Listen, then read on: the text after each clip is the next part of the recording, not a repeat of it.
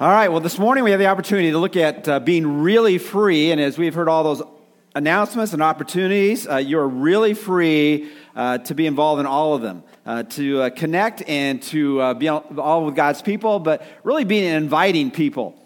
My wife, yesterday, I was in another room, and someone came to our door, one of our neighbors, one of our neighbor kids, and they were selling Boy Scout, I guess that was popcorn. I was going to say cookies, but that's Girl Scouts. But it was cookies, it was popcorn, and some other things like that. And Alice decided to go quid pro. You know, she said, well, if you'll come to our Harvest Fest on Wednesday, I will buy those.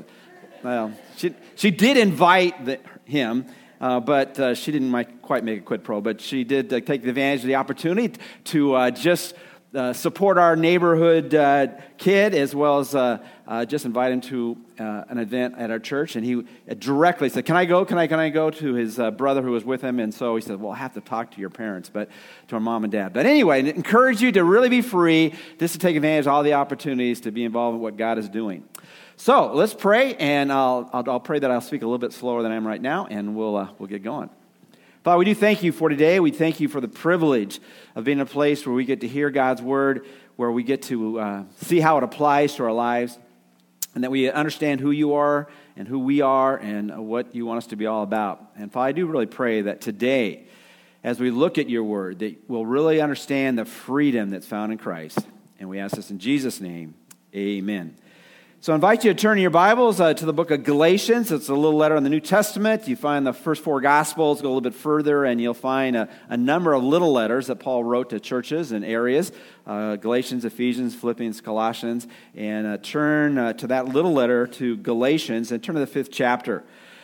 This morning we're going to be talking about really free, and really the challenge here is to live free. It's one thing to know you are free or actually be free, and live like it. I was reading a true story about this friend who gave a family a red-shirted collie that had become too old to breed puppies. So I guess it wasn't quite as valuable as it would have been earlier in its life. But this family soon learned that this beautiful dog had sadly spent much of her life inside a small pen. She would only walk in tight circles. She couldn't fetch or run in a straight line, and even with a large yard in which to play, she thought she was fenced in. Now, as tragic as that is often the description of how we are. That we are we've been set free, we're no longer under bondage, we're no longer under restrictions, and yet somehow we think as we enter into a relationship with God, He's going to add to our burden rather than taking the burden off. Jesus said, come to me all who are weary and heavy laden, and I will give you rest. And we think really that if we really are sold out for God, it's going to be more of a chore than it will be a blessing to live out God's plan for our life. Now, however, that is not to say that God doesn't have commands. He doesn't have a clear direction for our lives. But as we think about our lives, we've probably been raised, if you were to take it, the extremes of one or two types of homes or one or two types of churches or maybe vocations, whatever it might be. And one has been very restrictive. It's all about, you better toe the line. This is what it's all about, and you've got to make sure you do everything exactly the way you're told to do it. And that becomes oppressive because we think it's all about just following the rules, and it's good to follow rules, but if it's all about rules, then what's that all about? And then some of us may have been raised in a very permissive environment. It's do whatever you want, but we find out there's a bondage to that, there's a slavery to that because our desires control us, and our desires often point us down the wrong direction. So in the midst of this, God is speaking through Paul to people who are trying to get this thing figured out about God and what it's all about. And some of them had a backstory. Some had some baggage they had to deal with. And they were coming from something that was good, but they were taking that which is good and really misunderstanding the purpose of that which God had done in the past. And God had given some laws in the Old Testament, and they were very clear, very detailed. They were numbered. There were 613 of them, though often we only think of the top 10, and even in political environments sometimes they're all trying to push the 10 Commandments, and they think that's all that God said was those 10. And they think really what it's all about is following those commandments to the best of your ability, and then God will give you a happy face on your report card. But really, the commandments were given to show us that we cannot live out God's commands through our own strength and our own power. It really points out our desperate need to not know about God, but to know Him personally and accept the offer that He can only offer, which is, I will pay in full for the penalty of your sins. And so they were struggling about that. They thought Jesus was a good deal, but they thought, well, we need to add to that. And they didn't really quite get the equation. It's Jesus plus nothing equals everything. And for them it was Jesus, but add the law, and then you might turn out okay.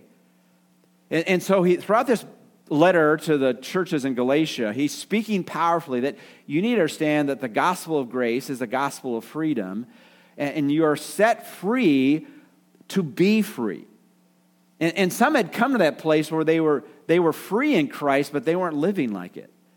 And so this morning we're really getting even the more practical section of this letter to these believers in that day, trying to announce to them, okay, now you've heard it, now live it out.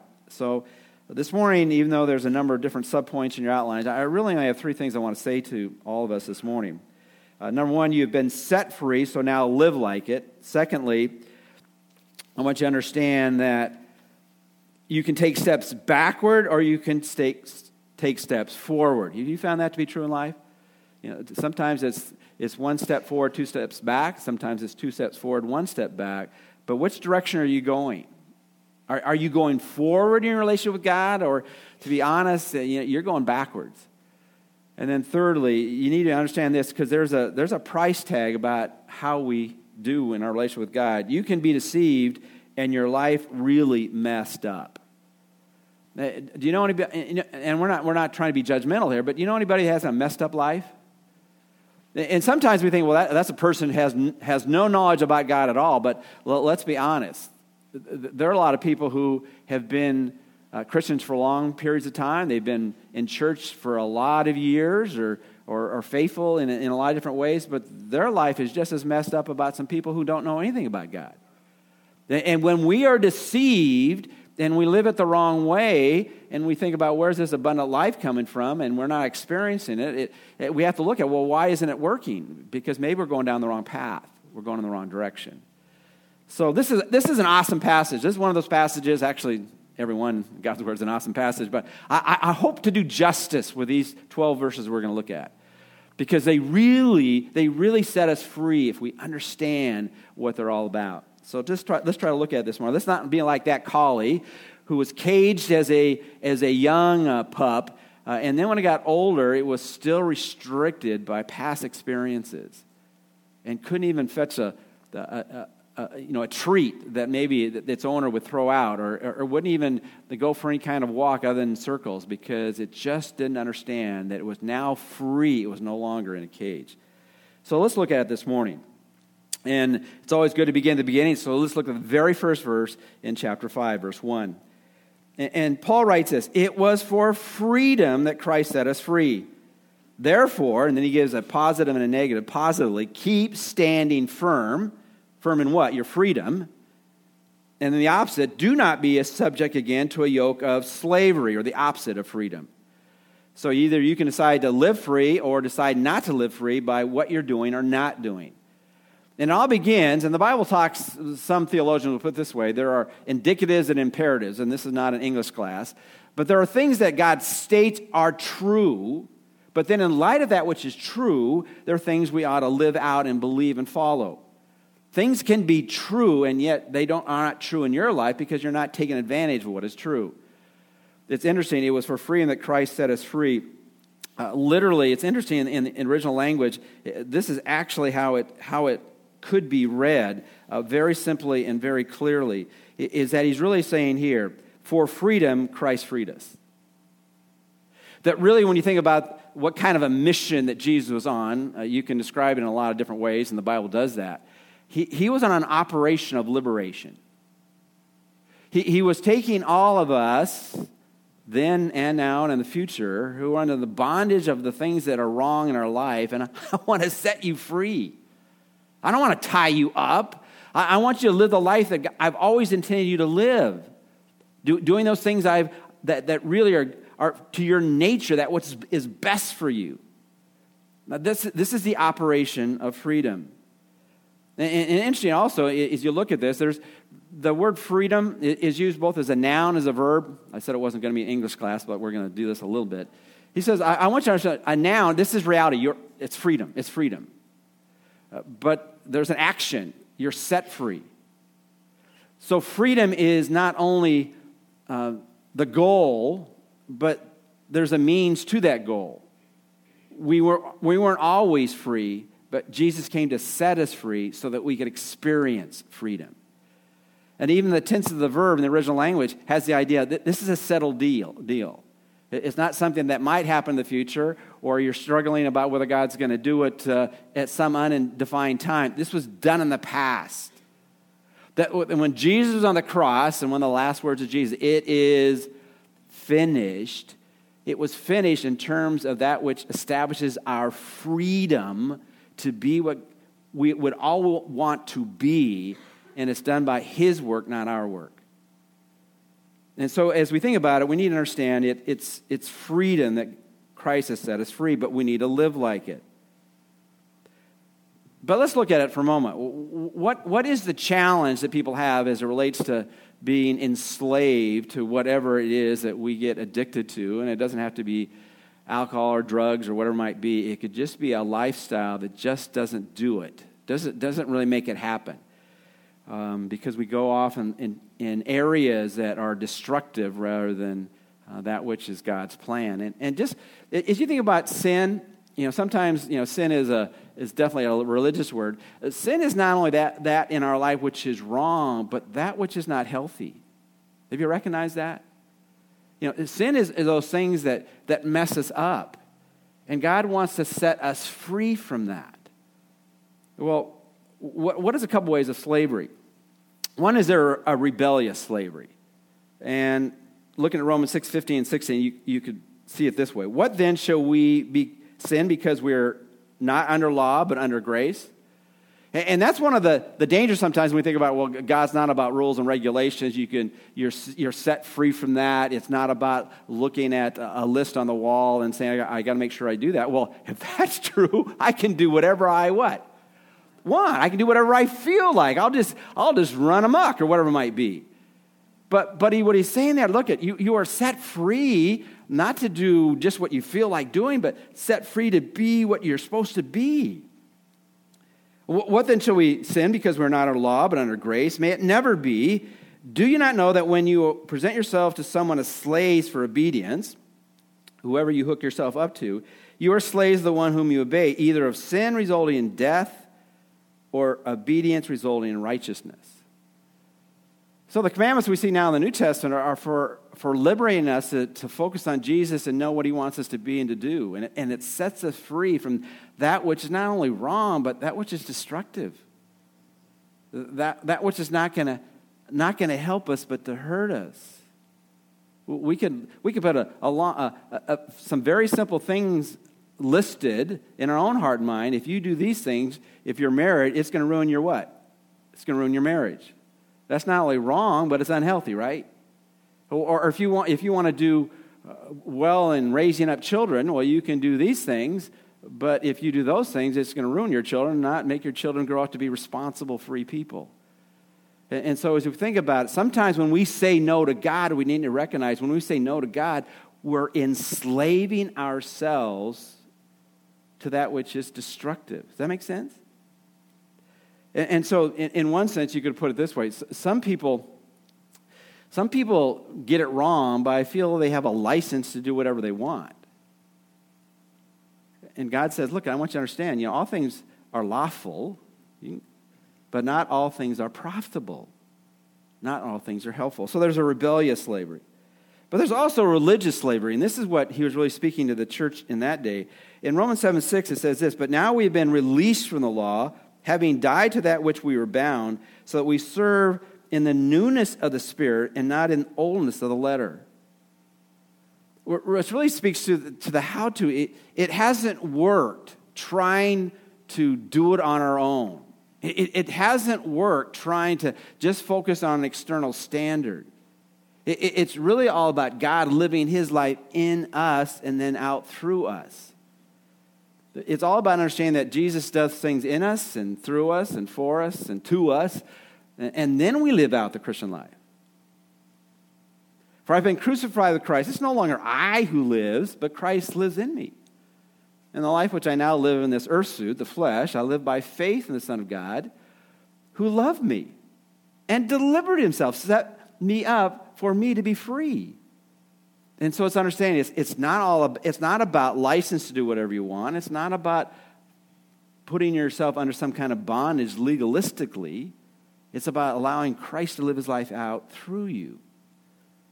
And that's what he was emphasizing. You've been set free to do that. So what's the goal? If it's not being rebellious, just doing whatever you feel like doing, and if it's not about being more religious, memorizing the 613 commandments of the Old Testament and obeying them, then what is it? It's a relational freedom.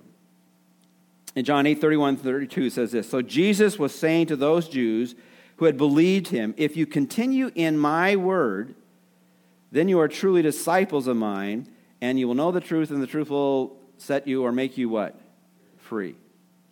So the word of God is for the purpose of understanding God better, knowing him and his love for you, knowing that he is a good father. He's the Savior who points you in the right direction. And when you focus on Jesus relationally, then you're set free. That little dog who was released from the cage, now with a new family, all that dog could see was where she had been. And now, with a new ownership, she needed to understand that she was free. That whole yard was her. She could go wherever she wanted because that had been set by that family to keep her safe, but to give her freedom. But too often we mess our lives up when we go either direction. We're rebellious toward God, or we get involved in ritualism and we mess up. So he summarizes the whole book. It was for freedom that Christ set us free. Therefore, keep standing firm and do not be subject again to a yoke of slavery. The whole idea of do not or keep standing firm. It really has a military perspective where you're resisting something and you're holding fast. You're not budging from this. And it's so easy for us to budge from what we know is right and what is true, isn't it? And we have to hold on. And then he says, make sure you know what direction you're going. Are you going back to that which has enslaved you? The Old Testament, the Bible says, is given us for so many different reasons. And one of it is to understand that there's some examples in there, some things we want to do that they did well, and also some things back then that they did not do well. But I'm always amazed by the Exodus story. In the Exodus story, the word Exodus, it comes from a Greek word in the Hebrew Bible. It has the idea of way out. Ex, like exit. Odos is way. Ex is out. And so they got out. They got out of slavery in Egypt, and they went into the promised land, or going toward the promised land. But as they got out of slavery, if you remember, it wasn't a pleasant experience. I mean, when they began to grow in population, Pharaoh says, I can't make it easier for them. I got to make it what? I got to make it harder. I mean, they were to build bricks without enough material to really build bricks. And they were beaten. They were put under bondage in so many different directions until Moses was raised up by God to set them free. And God did some miraculous things to set them free, right? I mean, parting the Red Sea, if you were there, you probably wouldn't have forgotten that experience. But they weren't very long out in the wilderness, and in Exodus chapter 16:3, this is what they say. The sons of Israel said to them, all the leadership, would that we had died by the Lord's hand in the land of Egypt. I mean, they began to have suicidal feelings. I wish we were just dead. And why were they so filled with despair? When we sat by the pots of meat, when we ate bread to the full, for you have brought us out into this wilderness to kill this whole assembly with hunger.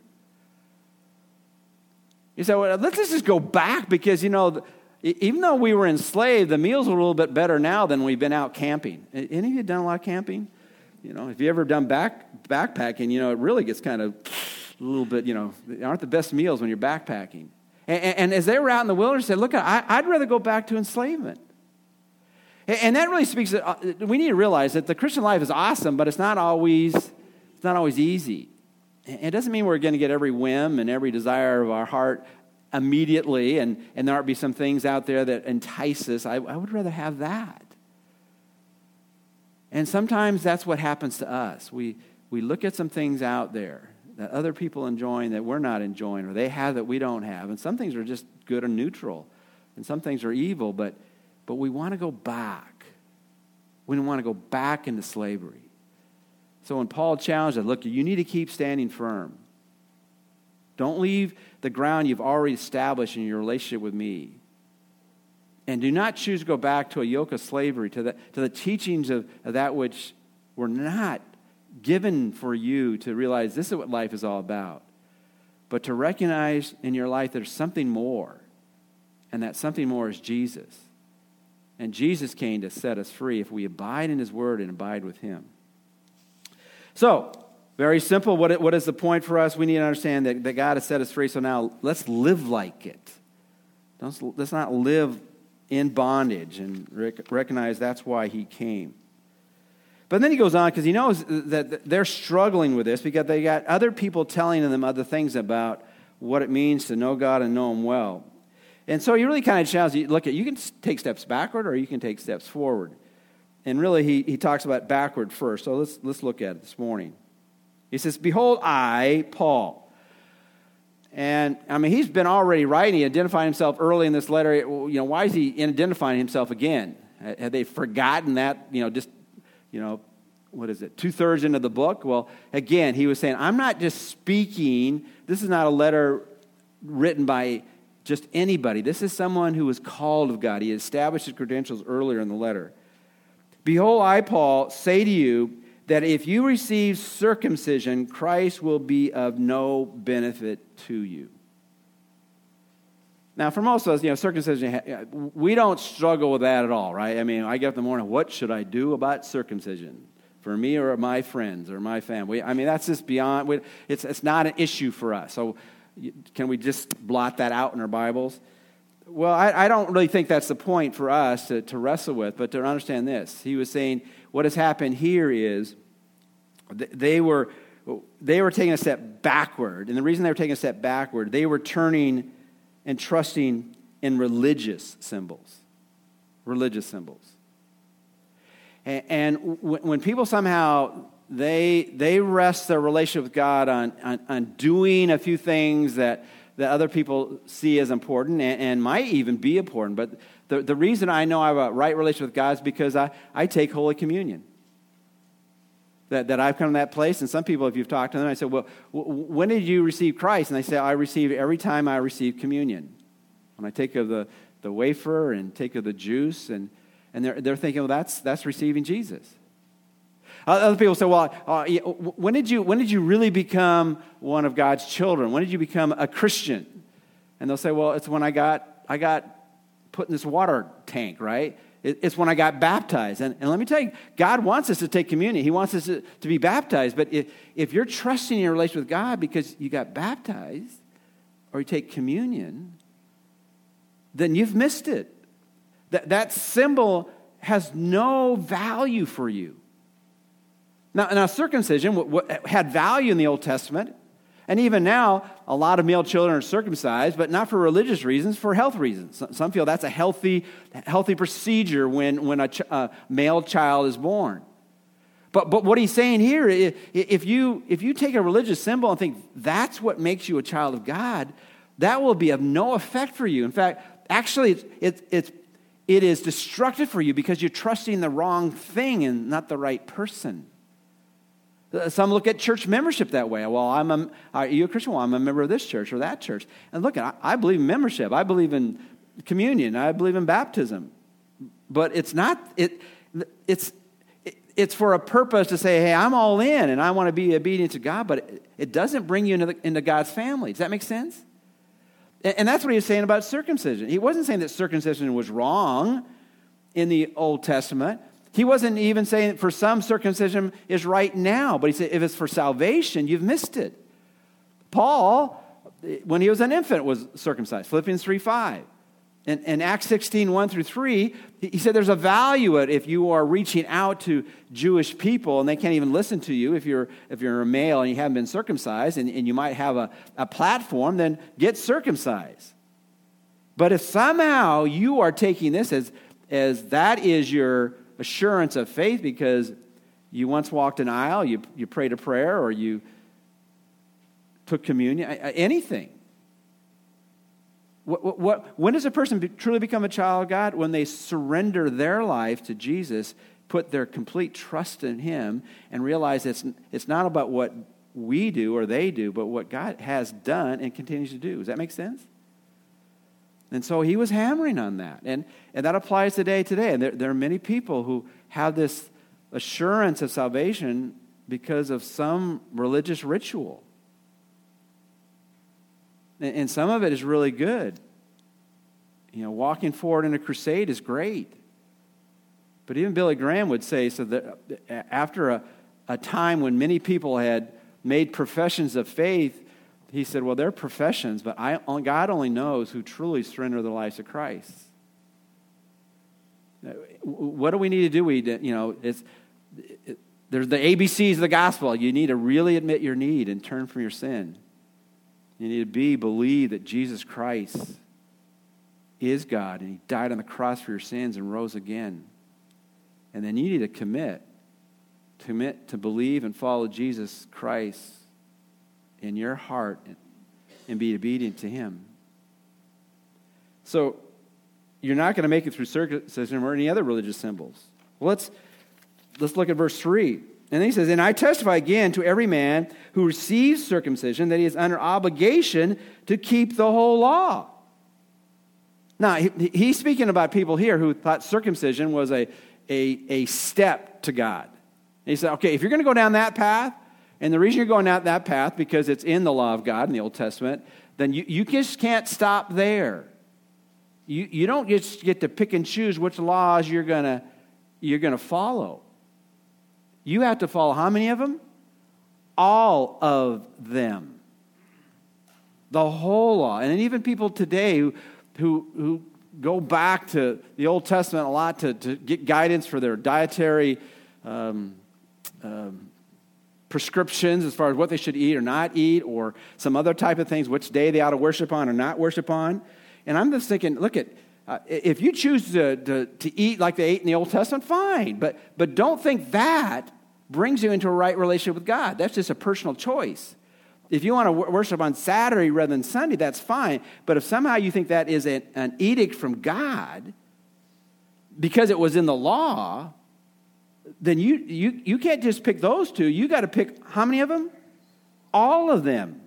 Or your obedience to that means absolutely nothing.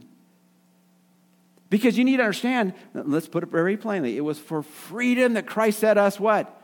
Free for not approaching God through our own efforts, but on what Jesus has done for us.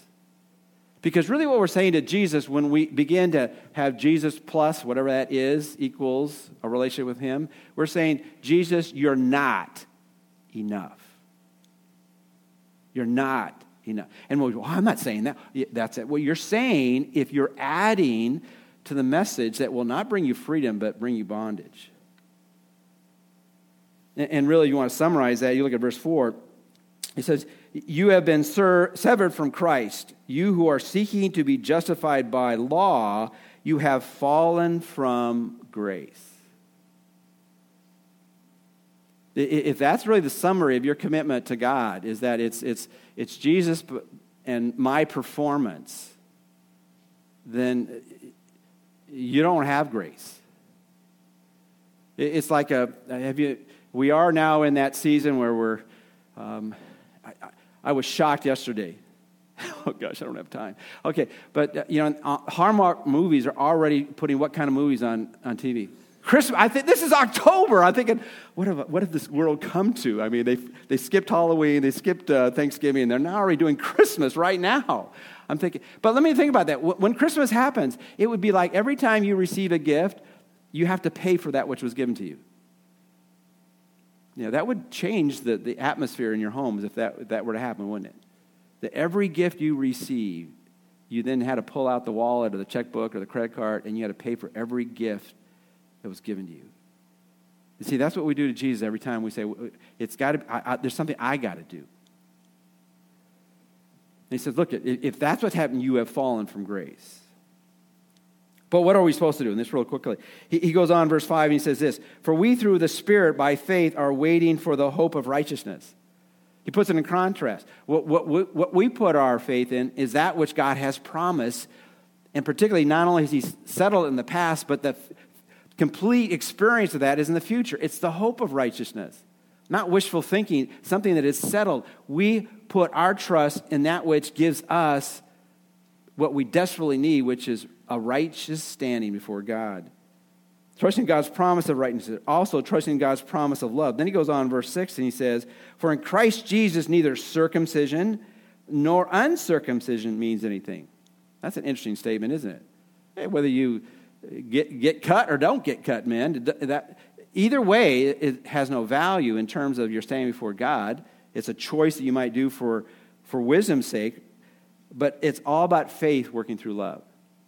So it's trusting God's hope of righteousness, and it's God's promise of love that causes us to enter in a right relationship with God. So, how important is this? Well, he's already put it pretty strongly, but then he goes on and says, not only do you realize that you can take steps forward or backward, what are you trusting in? Who are you trusting in? He then goes on, you can be deceived and your life really messed up. Let's see this in the last few verses. Verse 7, he says this, "You were running well. Who hindered you from obeying the truth?" Now he really kind of speaks about it going forward or backward, but now he really speaks of the real danger of that. And he says that you were hindered in the direction of your life. And then he tries to identify who caused this to happen in your life. Some of your translations might say this, who cut in on your life with God? It really has the idea that the who hindered. In that day, there were many battles going on, and there were armies that would fight against each other, and they had all kinds of strategies. One of the ways they would strategize to defeat or resist an incoming army is that they would cut into the roads. They would somehow cause their ability to go from where they were to where they wanted to be, and say they couldn't travel with all their heavy equipment. If they destroyed the roads, then one army could not attack another army. And so they would hinder or cut in. Later on, this phrase, hindered, really has the idea, particularly in athletics, where you might be in a race.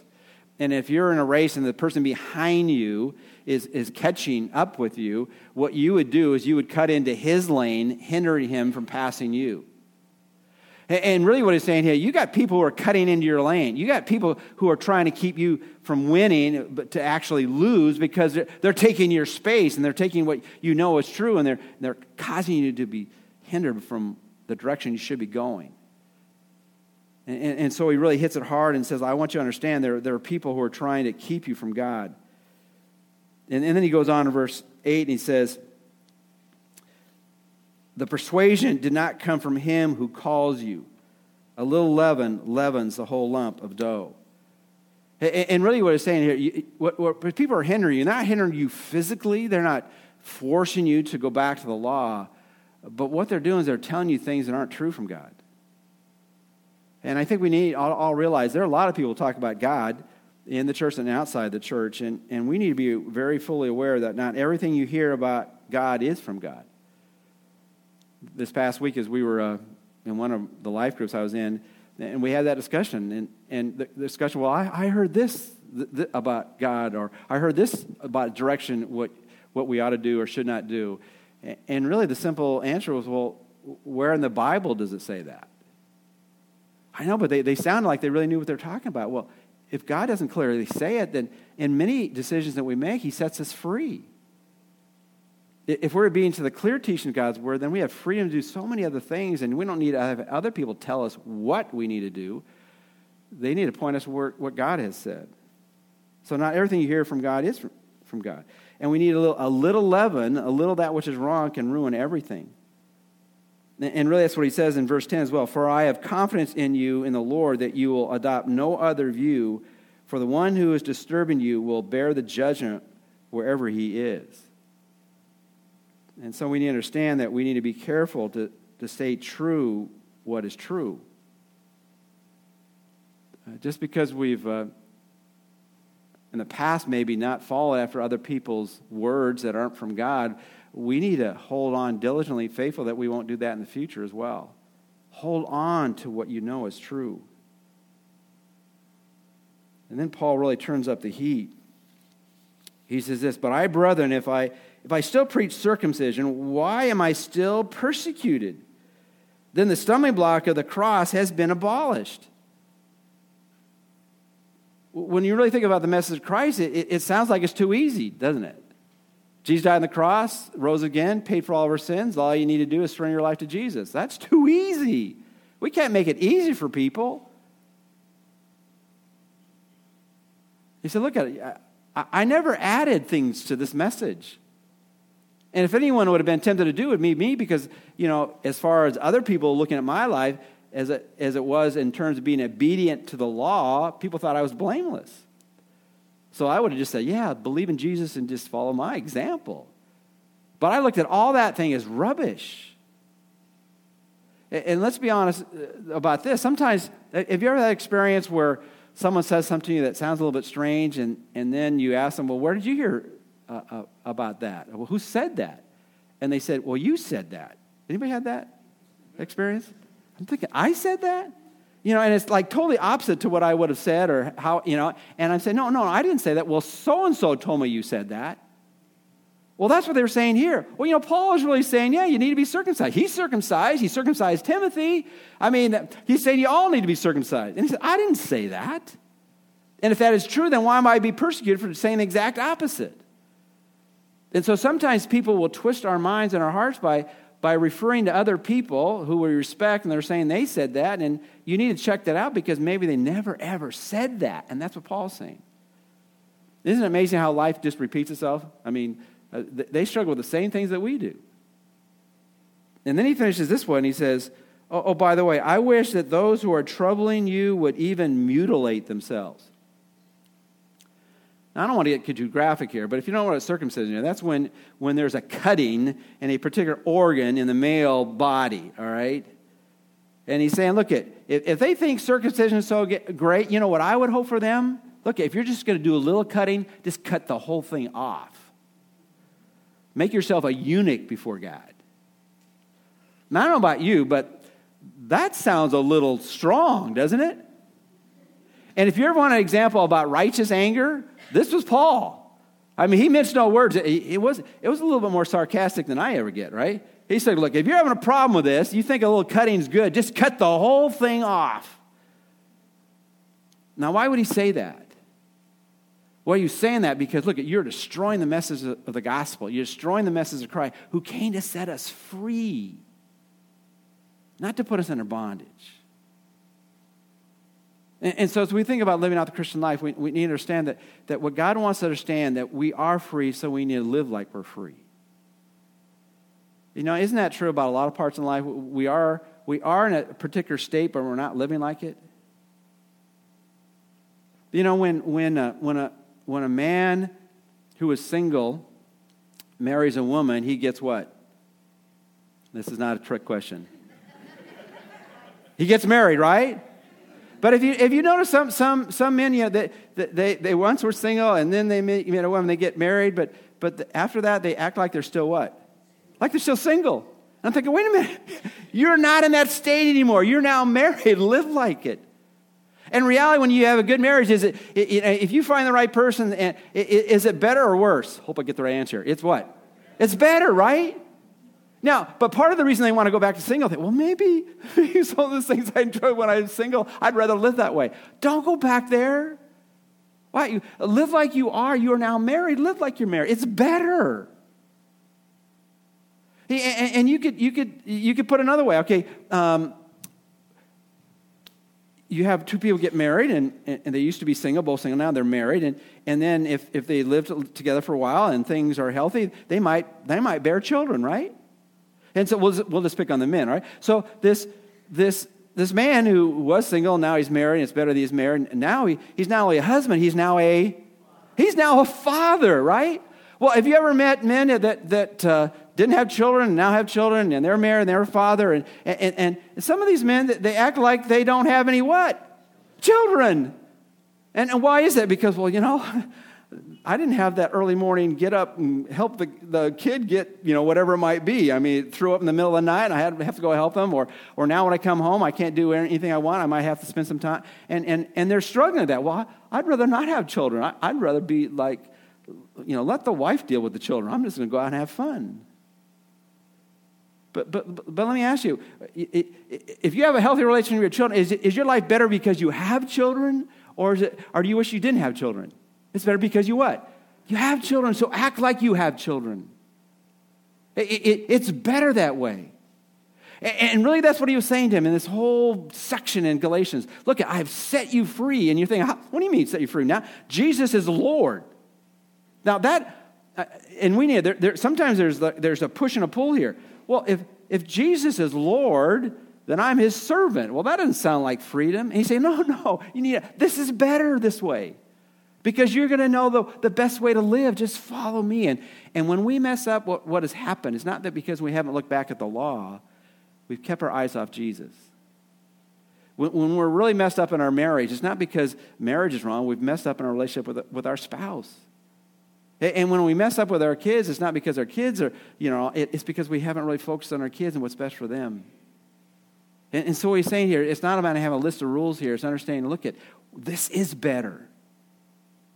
And just live out who you are. You are a child have been set free because Jesus sets us free. He is our full hope. He is the one who gives us love. He's the one who gives us direction.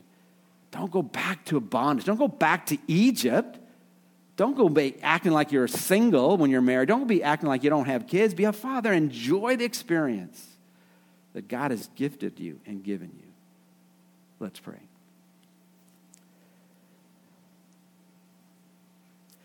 Father, so often as we think about the freedom that's found in Christ, we think that there really isn't freedom there because Jesus is here to tell us what to do. He's here to tell us what we ought to be.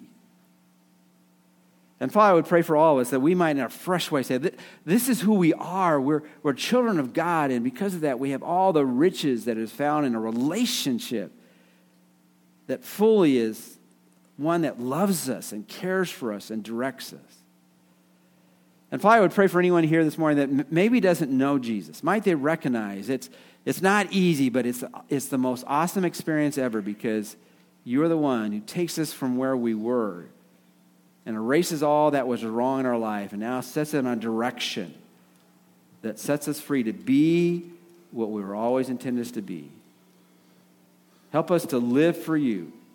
And we ask this in Jesus' name. Amen.